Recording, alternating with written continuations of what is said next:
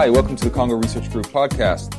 My name is Jason Stearns. I'm the director of the Congo Research Group. We are a nonpartisan, nonprofit research institute based at the Center on International Cooperation at New York University. This week, we're talking to Michael Kavanagh, a Bloomberg News correspondent who spent a lot of time in the Congo and is one of the foremost analysts of the Congolese economy and politics. Welcome to the show, Michael. Thanks, Jason. So, as usual, Michael, I'd like to take this opportunity to sort of do a roundup of what's going on in the Congolese economy. And I really think this is an issue that a lot of people haven't paid enough attention to. The Congolese economy is heavily commodity dependent, and as with many other countries in Africa or around the world that are heavily linked to world commodity prices, the Congolese economy is taking a big hit because of the slump in commodity prices we've seen now for several years.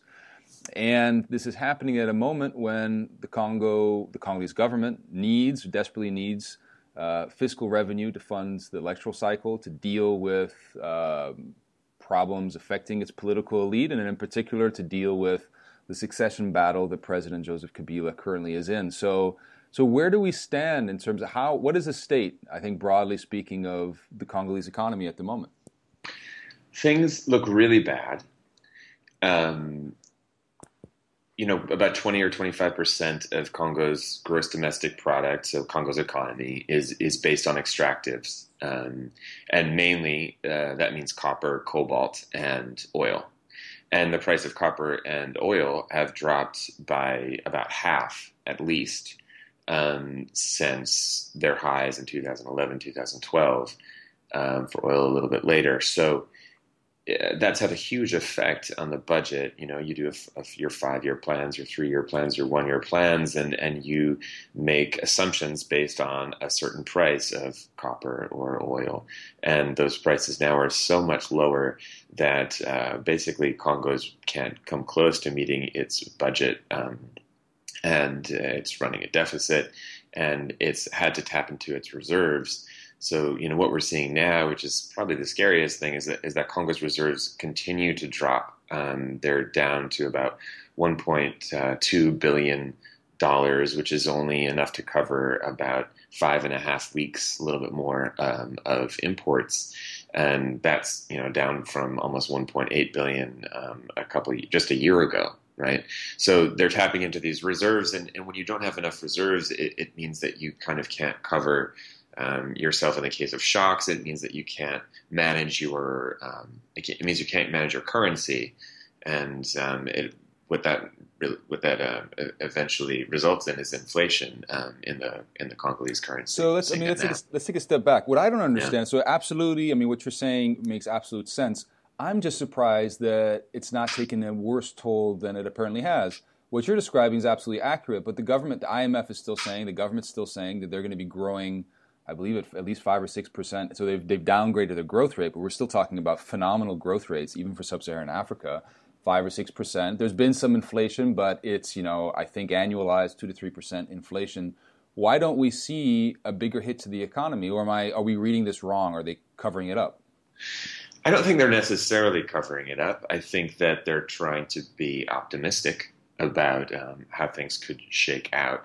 It's always possible there's going to be a rebound in these prices, and right. And then suddenly things could work out a little bit better. It's not clear that that's going to happen. Analysts don't really see, say, the increase in demand from China that you'd want, which would help us increase the price in copper or in oil, for that matter. So I think you have to think about it. You have to split this inflation question from the question of the general economy. So if we just talk about the economy is in pretty bad shape. It is true that they're still projecting 6.5% growth for this year. They've had to downgrade that several times. I would not be surprised if they continued to downgrade that. The thing you need to remember about the Congolese economy is we're starting off from such a low baseline that it's not that hard to grow 6% in comparison to a much richer economy, right? Like even say Angola or any of the countries around. The Congolese economy is so poor that adding 6% to it isn't, in real terms, in real dollar terms, is not adding that much. to the economy. And of course, you want to take into account population growth when you talk about gross domestic product per capita, right? I mean, right. The population continues to grow, and that actually reduces the amount of increase per person. It doesn't actually affect people the way you'd want it to. Because the population is growing, it's 3 or 4%. Yeah, 3 or 4%, right? So it doesn't necessarily keep up with population growth if that increase in GDP is reduced to a certain level, to a low enough level. So that's the economy, right? And what that means is because they don't have enough revenue coming in, they're going to have trouble meeting their bills. And it's already clear that the Congolese government is not paying its internal debts.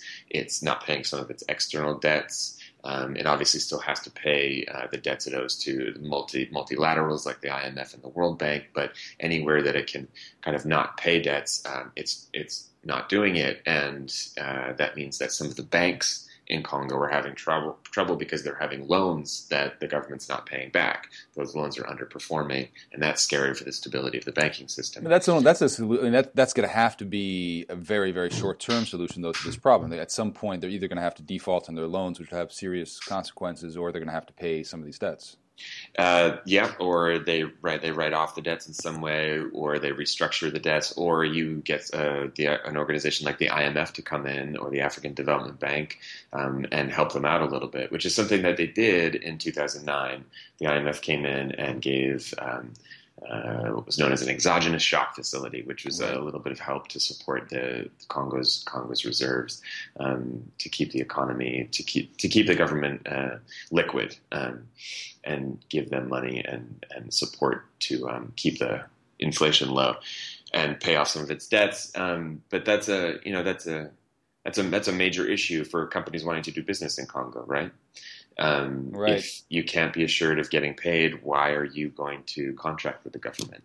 And that's a worry. And for the banks themselves, I talk to a lot of bankers, and a lot of bankers are saying right now that they're very reluctant to give loans to the government, to government agencies, and to even companies working in Congo, because they're a little bit worried about those loans getting paid off in the near term. And part of that worry is about stability. It's an election year, and they're a little bit worried about what might happen if there's a change in government, or if there's instability because there is no change in government. Right. I mean, so one of the examples of this is the BIAC Bank, which is, I believe, the third largest bank in the Congo. It has something on the order of 300,000 people that it serves, either businessmen or business people or private individuals. Something like, I believe, $300 million in loans and $400 million in deposits, or something like that it had. And this bank really teetered on the brink of collapse last month. And it is and it's not, from what my understanding of it, linked to this phenomenon that you're describing. It is not in the sense that BIAC has had problems in the past. It's been in a internal restructuring process now for several years. And it does have internal weaknesses and problems that it's been trying to deal with.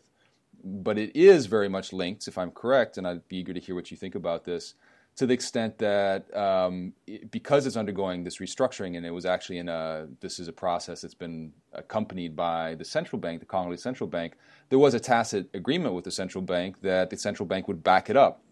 And in fact, the central bank, I believe, had even extended a credit line, $40 million, I believe, last year to the bank, that had then abruptly cut this year when the Congolese government was going through this internal economic turmoil. And so, of course, that triggered a huge amount of both criticism as well as jitters in the Congolese economy. There was a brief run on the bank, or I think it continues to be a run on the bank, and even on other banks during this process.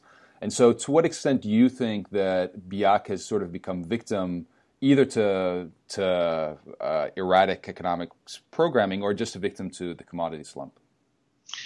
I think, I think all those different things kind of conspired to bring BIAC to this particular moment. I don't know enough about their balance sheet to really speak to BIAC and to its health as a bank, but there's no doubt that they have an issue with underperforming loans, which just means they have loans that aren't being paid off. And, at this moment, people don't have a lot of money. They're not making deposits into banks. We've seen pretty flat growth in terms of the banking sector for the last several years. So there was huge growth when the government switched to the bankerization process, right? Where all the state employees were given bank accounts and were paid into their bank accounts. That growth in terms of bank deposits has really been reduced, or I shouldn't say that, it's been flat for the past several years. So we're not seeing the growth in the banking sector, and because the economy itself is not growing as much because of the commodities slump, we're seeing a lot less money, in the system. And the central bank can only do so much to prop up these banks because they themselves have limited reserves, and because the system is dollarized, and the government has inflation worries, the central bank has limited ability to just print more money to solve some of these problems. Right. So these are always they're political decisions as much as economic ones. Could the central bank save BIAC? It seems like it keeps saying it's going to, if it does get to that point. At the same time, the central bank is not, and the government itself is not in a great position to save this bank, especially with the worry that other banks could face similar problems. I'm not saying that they are going to. It's important to say that, but at the same time, I know in general from speaking to bankers that banks are worried. Right. Yeah. So obviously, the person who's the custodian of this economy, the Prime Minister Matata Ponyo, is somebody who I just read this news piece this morning. I didn't realize this, is the longest serving Prime Minister the Congo has ever had. So if I remember correctly, I believe he has now beaten Cyril Adula, who was Prime Minister in the 1960s. He was named in April 2012, so he's been there for 4 years. So we're not talking decades and decades here. It says as much about sort of the Congolese politics as anything else. But still, he has been at the helm of the country, and in particular of the economy, because this guy really is somebody who has a difficulty giving a speech without referring to the macroeconomic stability, which is a huge success of the Congo. We've had almost zero inflation now since he's been finance minister, which was his previous position. We've had, continued growth and so on and so forth, as you just mentioned. Even in the slump, now we're talking about 5 or 6%. Perhaps it's going to go lower, but still positive growth rates. Do you think that this slump is going to how is this going to affect Matata Ponyo's own reputation? There are obviously rumors that he is one of the people who's in the running as a successor for Kabila. The main thing that's going for him that he's running on is the fact that he's been a custodian of a relatively successful macro economy in recent years. One thing I would say in his defense is that it's not as if the Congolese economy is very unique in Africa. It's a commodity. It's an economy dependent on commodities, and that's true for a lot of African countries. I mean, frankly, it's true for a lot of countries around the world. You're seeing in many countries. Russia is a good example. Countries dependent on extractive industries, and their economies are hurting because of the low price of gas and oil and copper and cobalt and gold and all these other commodities that are at the root of these economies. So, in his defense. It's a tough time for any country, and all his neighbors are going through similar traumas, right? Angola is hurting badly and has reached out to the IMF for help. South Africa is hurting badly. So even more developed countries in Africa are having trouble. That said, the amount of problems that Congo is having, their inability to, meet their budgets, their need to continually reduce their growth rate as inflation is finally ticking up again. I mean, you certainly could say that Congo has not done a very good job at diversifying its economy. They haven't done a very good job at opening up the country to the private sector, supporting entrepreneurs, increasing access to credit for companies and individuals. We're not seeing the flourishing of the agricultural sector that Joseph Kabila promised in 2011 at his second inaugural speech. we're just not seeing these big agro-industrial farms, and that would be, of course, one way for Congo to diversify its economy, Right. and it hasn't done it. Some of the major projects that could have helped blunt the force of the commodities slump, which mainly means energy, right? So very few of those projects have either gotten off the ground. There have been some major issues with some of the energy projects, like the Zongo Dam, for example, isn't producing any power in spite of tons of money being dumped into that project. Inga is still, who knows what's going to happen with Inga 3. The Inga 1 and 2 renovations haven't been completed yet, so there's not enough power to either increase production in the mining sector, to improve the manufacturing sector. These are huge problems, systemic, fundamental problems with the Congolese economy that have not been addressed, and are inevitably going to have an effect on the macroeconomic situation, Right. because you can't grow out of a commodity slump. So what is what's the government going to do, you think? I mean, we talked about the commodity slump. It's hit the balance sheets of the government hard, relatively hard. It's difficult to say exactly how hard. I understand the government's now. There's a lot of pressure, I think, by Parliament for the government to resubmit a new adjusted budget for this year because of the situation. From what I understand, I mean, the governments can do several things. It could print money, which would lead to inflation. It could cut its budget, so cut expenses, which it's currently trying to do. But most of the government's expenses, if I'm not mistaken, are paying its own employees. So it's difficult to cut expenses without cutting payrolls, which is a politically difficult decision to make. Or, as you just mentioned, it could stop paying its debts, which is a short-term solution because you can't, just never pay your debts. Or the fourth solution, so those are three things it can do on its own. The fourth thing is to go for help outside, which means going to the IMF that currently doesn't have a program in the Congo, the African Development Bank, or China or elsewhere.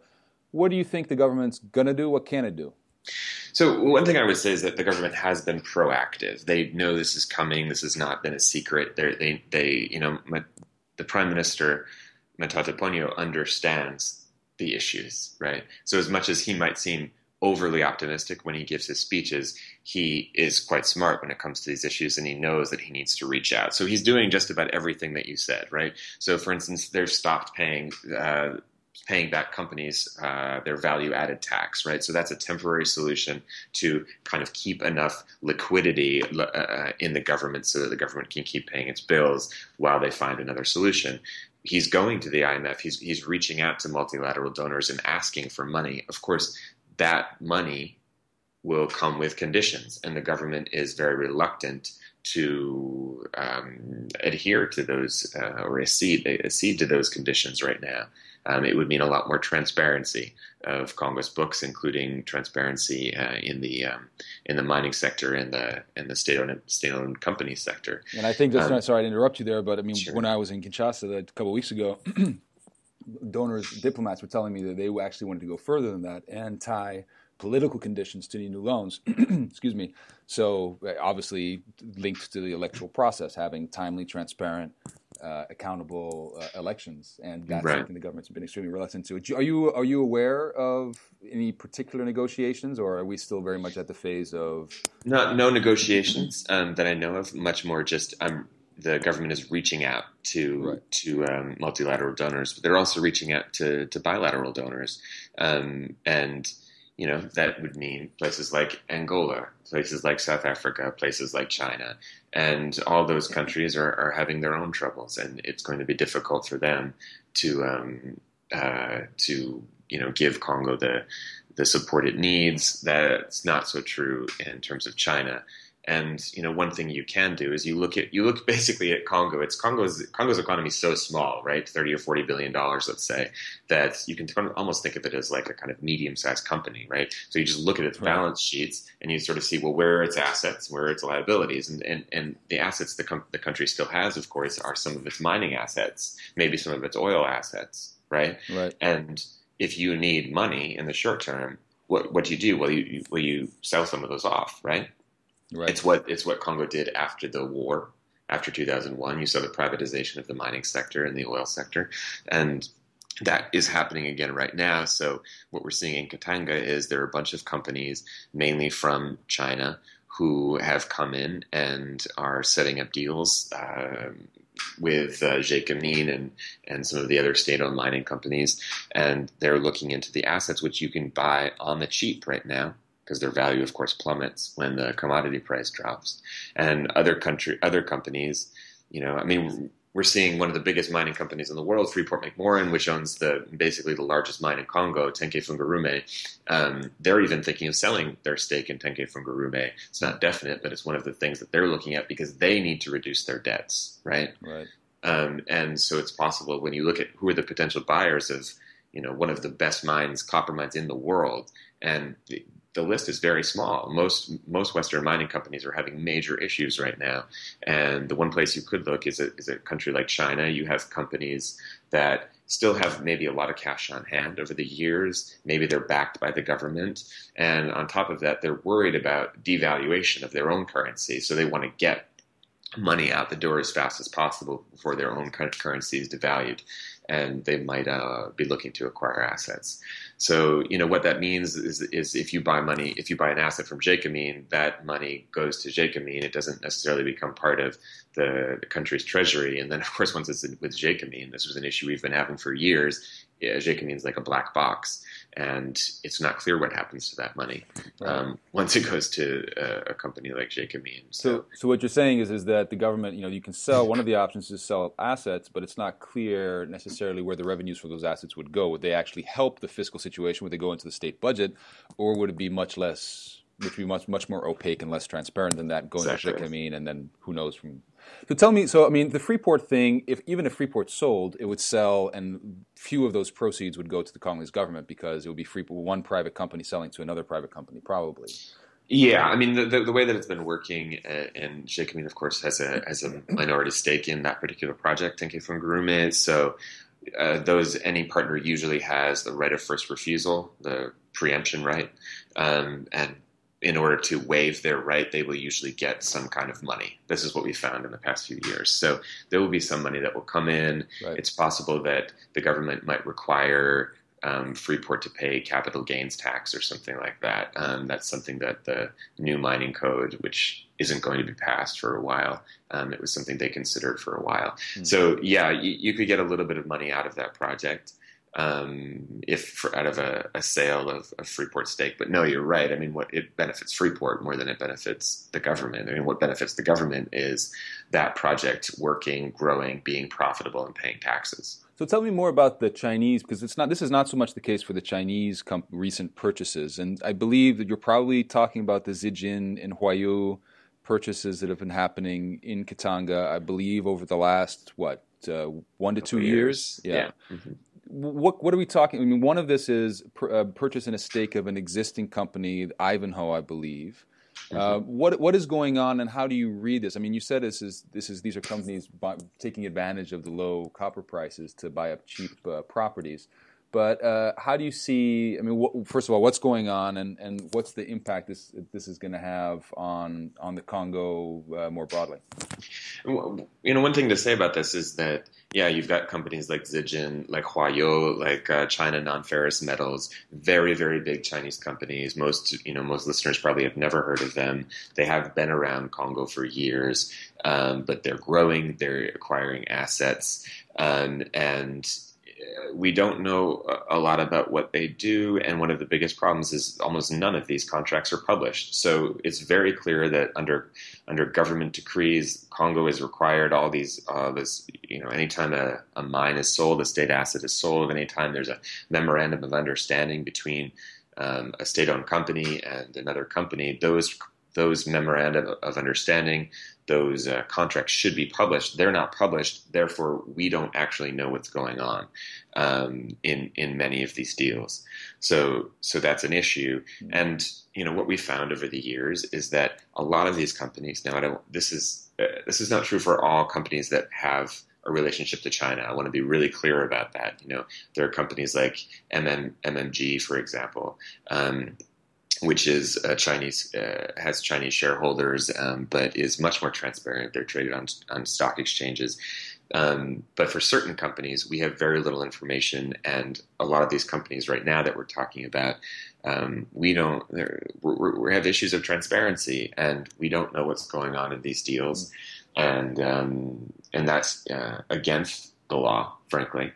I think there are a lot of Congolese questions. law you're talking about. Yeah, against Congolese law, and there are a lot of questions that I think need to be answered about those deals and whether these are good deals for the short-term and long-term health of the country. So in other words, we don't know how much the concessions are necessarily being sold for, and what the structure, who's actually profiting from this. Exactly. We don't have that information. And again, I'm not saying that that there are problems with these projects. We don't know that. Right. Right. We just don't know anything about the projects. But they should be publishing these contracts so people know. Right. Isn't this part of EITI, the Extractive Industries Transparency Initiative? Revenue flows are part of EITI. I'm not the best person to answer that question. Revenue flows are definitely part of EITI. Tax payments, things like that, signing bonuses, they should all be part of EITI. And so those are some of the values of that you might find in these contracts. Yeah, but I mean, in terms of what the contracts say, those are not necessarily EITI issues. I mean, most importantly, like there's a decree on the books from 2011 and multiple letters from the Mines Ministry. So these are government decrees that explicitly say that these contracts and these memoranda of understanding should be published. Okay, so to boil it down into sort of very simple speak, that the importance, if I understand you correctly, of these recent Chinese deals is that the Congolese government is cash-starved. It is possible also that private individuals within the Congolese government are cash-starved, not just the state budget, because of the general shrinking of the economy due to the commodity slump. It is possible that these deals with Chinese companies have provided an influx of revenues both into state coffers as well as into slush funds outside of state coffers. I'm not saying they have, but it's possible. We just don't know enough about them to be able to say one way or the other. Yeah. That's I couldn't say it better. So before we end, I wanted to touch briefly on the Panama Papers. This is something that has obviously hit the news big time. Your own news agency, Bloomberg, published a piece on it on the Congo. I mean, quite a bit was written on the Congo side of things. It really only says, from what I can say, one thing about a Congolese individual. That's the president's sister, Janet Kabila, and it reveals that Janet Kabila, through a company that was registered by, I think, Mossack Fonseca, this Panamanian law firm, had a stake, if I understand correctly, in the Congolese incorporated Vodacom, the telecommunications carrier. Is that correct? And what's the import of that? Sure. So the first thing I want to say is, having offshore companies is not illegal per se. There's lots of reasons why that might be done, and certainly the president's sister was a private individual for many, many years and was a businesswoman, and it doesn't mean that her being involved in business that there's a problem with it necessarily, right? What the Panama Papers do say is it's not that she has a stake in Vodacom. It says that she's a director of a 50% director of what the Panama Papers say essentially is that she's a director of one of the directors of a company, and that company has an indirect shareholding in Vodacom, the biggest mobile phone unit in Congo. This is something we've known for years, right? This is not a secret. If you ask people in the industry in Congo, everyone knows this. It's an old stake, and the issue is more that. It happens that the stake is held through a company that's incorporated on the island of Niue, which is I had never heard of, frankly. It's in the South Pacific. And so, there are two questions to ask. One is that, there's a legitimate question to a public figure, a member of parliament, like, is there a conflict of interest here? And the second question to me is also, like, so why did you need to incorporate this in a tiny unknown island in the South Pacific? I think those are legitimate questions to ask. It doesn't mean that the answers are bad or wrong or correct at all. It just means that I think a public figure probably should answer those questions. The other thing that the Panama Papers revealed, do you want me to talk more about so that? just briefly on the Janet Kabila story, the Kiratsu, I believe, was the company Yeah. that she is a 50% owner of. I believe that was that contract discontinued in 2011. I think that the paper said that she was no longer, or that at least Mossack Fonseca or this arrangement no longer existed. No, no, they don't. They don't. So they don't say that. They're just some.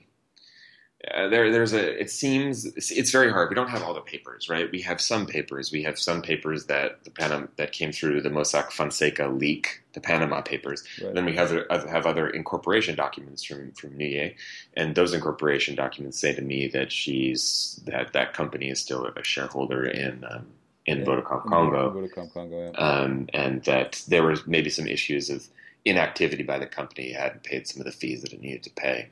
But it seems that those fees were paid. I mean, again, because there's not a lot of transparency, it's hard to know what the situation is today. But certainly in the last few years, this has been true.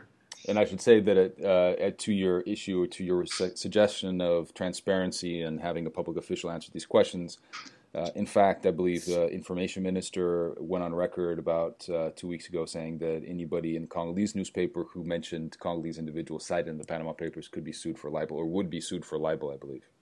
Yeah, he said it sort of specifically, and it seemed like what he was saying is that these people don't have accounts in Panama. And in reality, that's true, right? This company is not registered in Panama. It's registered in Niue. How do you pronounce it? Yeah. Yeah. I mean, but again, like lots of Congolese political figures have offshore accounts. I mean, if you go through incorporation documents, you're going to see. I mean, Moise Katumbi is a perfect example. The former governor of Katanga, he has many offshore companies. This is not a uncommon way of structuring your businesses. Most companies in Congo have offshore companies. So it's not that strange, and it's not necessarily corrupt. It's just a matter of transparency, right? Why do you have these companies? Why have you structured them in this way? Are you trying to avoid tax? Are you trying to not let people know that you're involved in these sorts of things? And is there a conflict of interest if you're a government official? What would a legitimate use of you mentioned that there are plenty of legitimate reasons. What would such a legitimate reason look like? If you're a multinational corporation, where are you going to choose to? People have money moving money around the world, right? If you live in multiple places, if you have multiple homes, if you have multiple businesses, you often need to choose a tax home, choose a place to incorporate, because in reality, the world, as it gets smaller and smaller and easier to travel, and it might make sense for you to choose a specific place to call your home. And when half your business is in Europe, or let's say a third of your business is in Europe, a third is in Asia, a quarter is in North America, and a little bit is in Africa. Well, which one should be your home? Let's say that it's the Bahamas, right? I mean, let's say it's the Cayman Islands, because it's really not clear where else it should be. I mean, that's a use of a tax agency that's sort of, a tax haven that kind of makes sense. Obviously, they're doing that also to avoid taxes, or to avoid transparency as well. I mean, I'd hasten to add that one of the reasons probably they incorporated these places precisely to obfuscate the names of the people that are invested or involved in these companies. Right. And I think that's the biggest issue, right, with these places is it's not necessarily that they exist, right? I mean, many people, you try to avoid your tax, you try to pay as much taxes as you owe, right? And you just sort of find a way to structure yourself so that you pay no more than what you owe.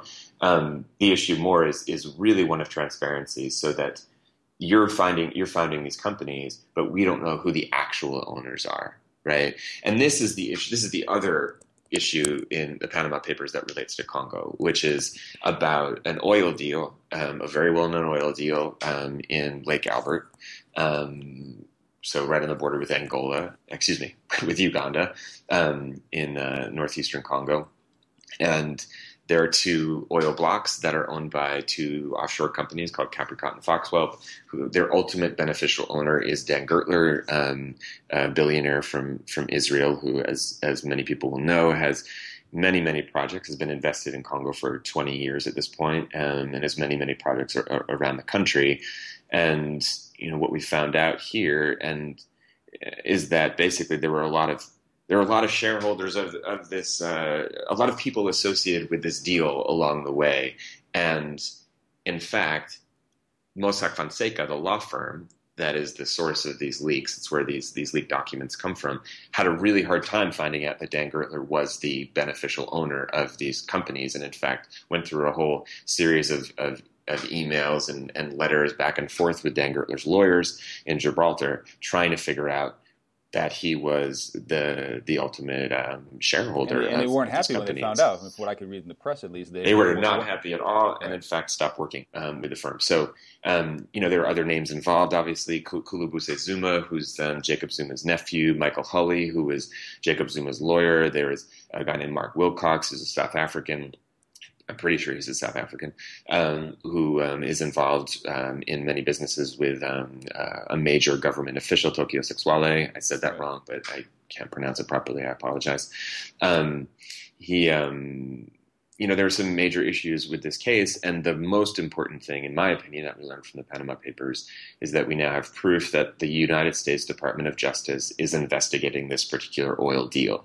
So they sent letters requesting documents about this oil deal to find out where the money came from, who the beneficial owners are, and if there was anything nefarious that took place. Again, this is just an investigation. I can't say and don't know if there was anything corrupt at all, but they are investigating it, and I think that that's a pretty significant step for the U.S. Department of Justice to do for an oil deal in Congo. Why would they investigate it? What's the jurisdiction? They're investigating a hedge fund called OCZIF, and OCZIF is the largest publicly, I think it still is the largest publicly traded hedge fund in the world. It's based in New York, and they are under investigation by the Department of Justice for violations of the Foreign Corrupt Practices Act, which is one of the kind of major laws that Western governments have created. The U.S. in this case has created to stop companies from paying bribes around the world. And so they're being investigated for numerous violations of the FCPA, the Foreign Corrupt Practices Act, and a lot of those violations, for the most part, I think, or at least some of them are in Africa. And one of these dealings appears to be this oil deal in particular. So OCZIF is invested in Capricat and Foxwell? OCZIF it seems that OCZIF provided some of the money for the Lake Albert oil blocks, yeah. Which have not yet started to produce, if I'm... No. I mean, and that's a long way off. The production stage is a long way off. There's been exploration, and I mean, as we all know, there's a lot of oil on the Ugandan side, and it seems like there's a lot on the Congolese side. But I mean, in terms of production from that lake, it's quite a long way off. You need to build a pipeline, you need to build refineries, you need to figure out where it's going to ship. And with the price of oil this low, it doesn't make a lot of sense to really move forward on that project too much further. Michael, I feel like I need to take a deep breath after every time I talk to you. This is like a lot of information, but I think it's incredibly valuable. It seems to me that the economy is going to be a particularly important factor in these coming electoral years and in the succession battle that we see going on. And I think that we haven't heard the last of Panama Papers, its impact on the Congo and on other actors involved in the DRC. Thanks a lot. Thank you, Michael. Have a good day.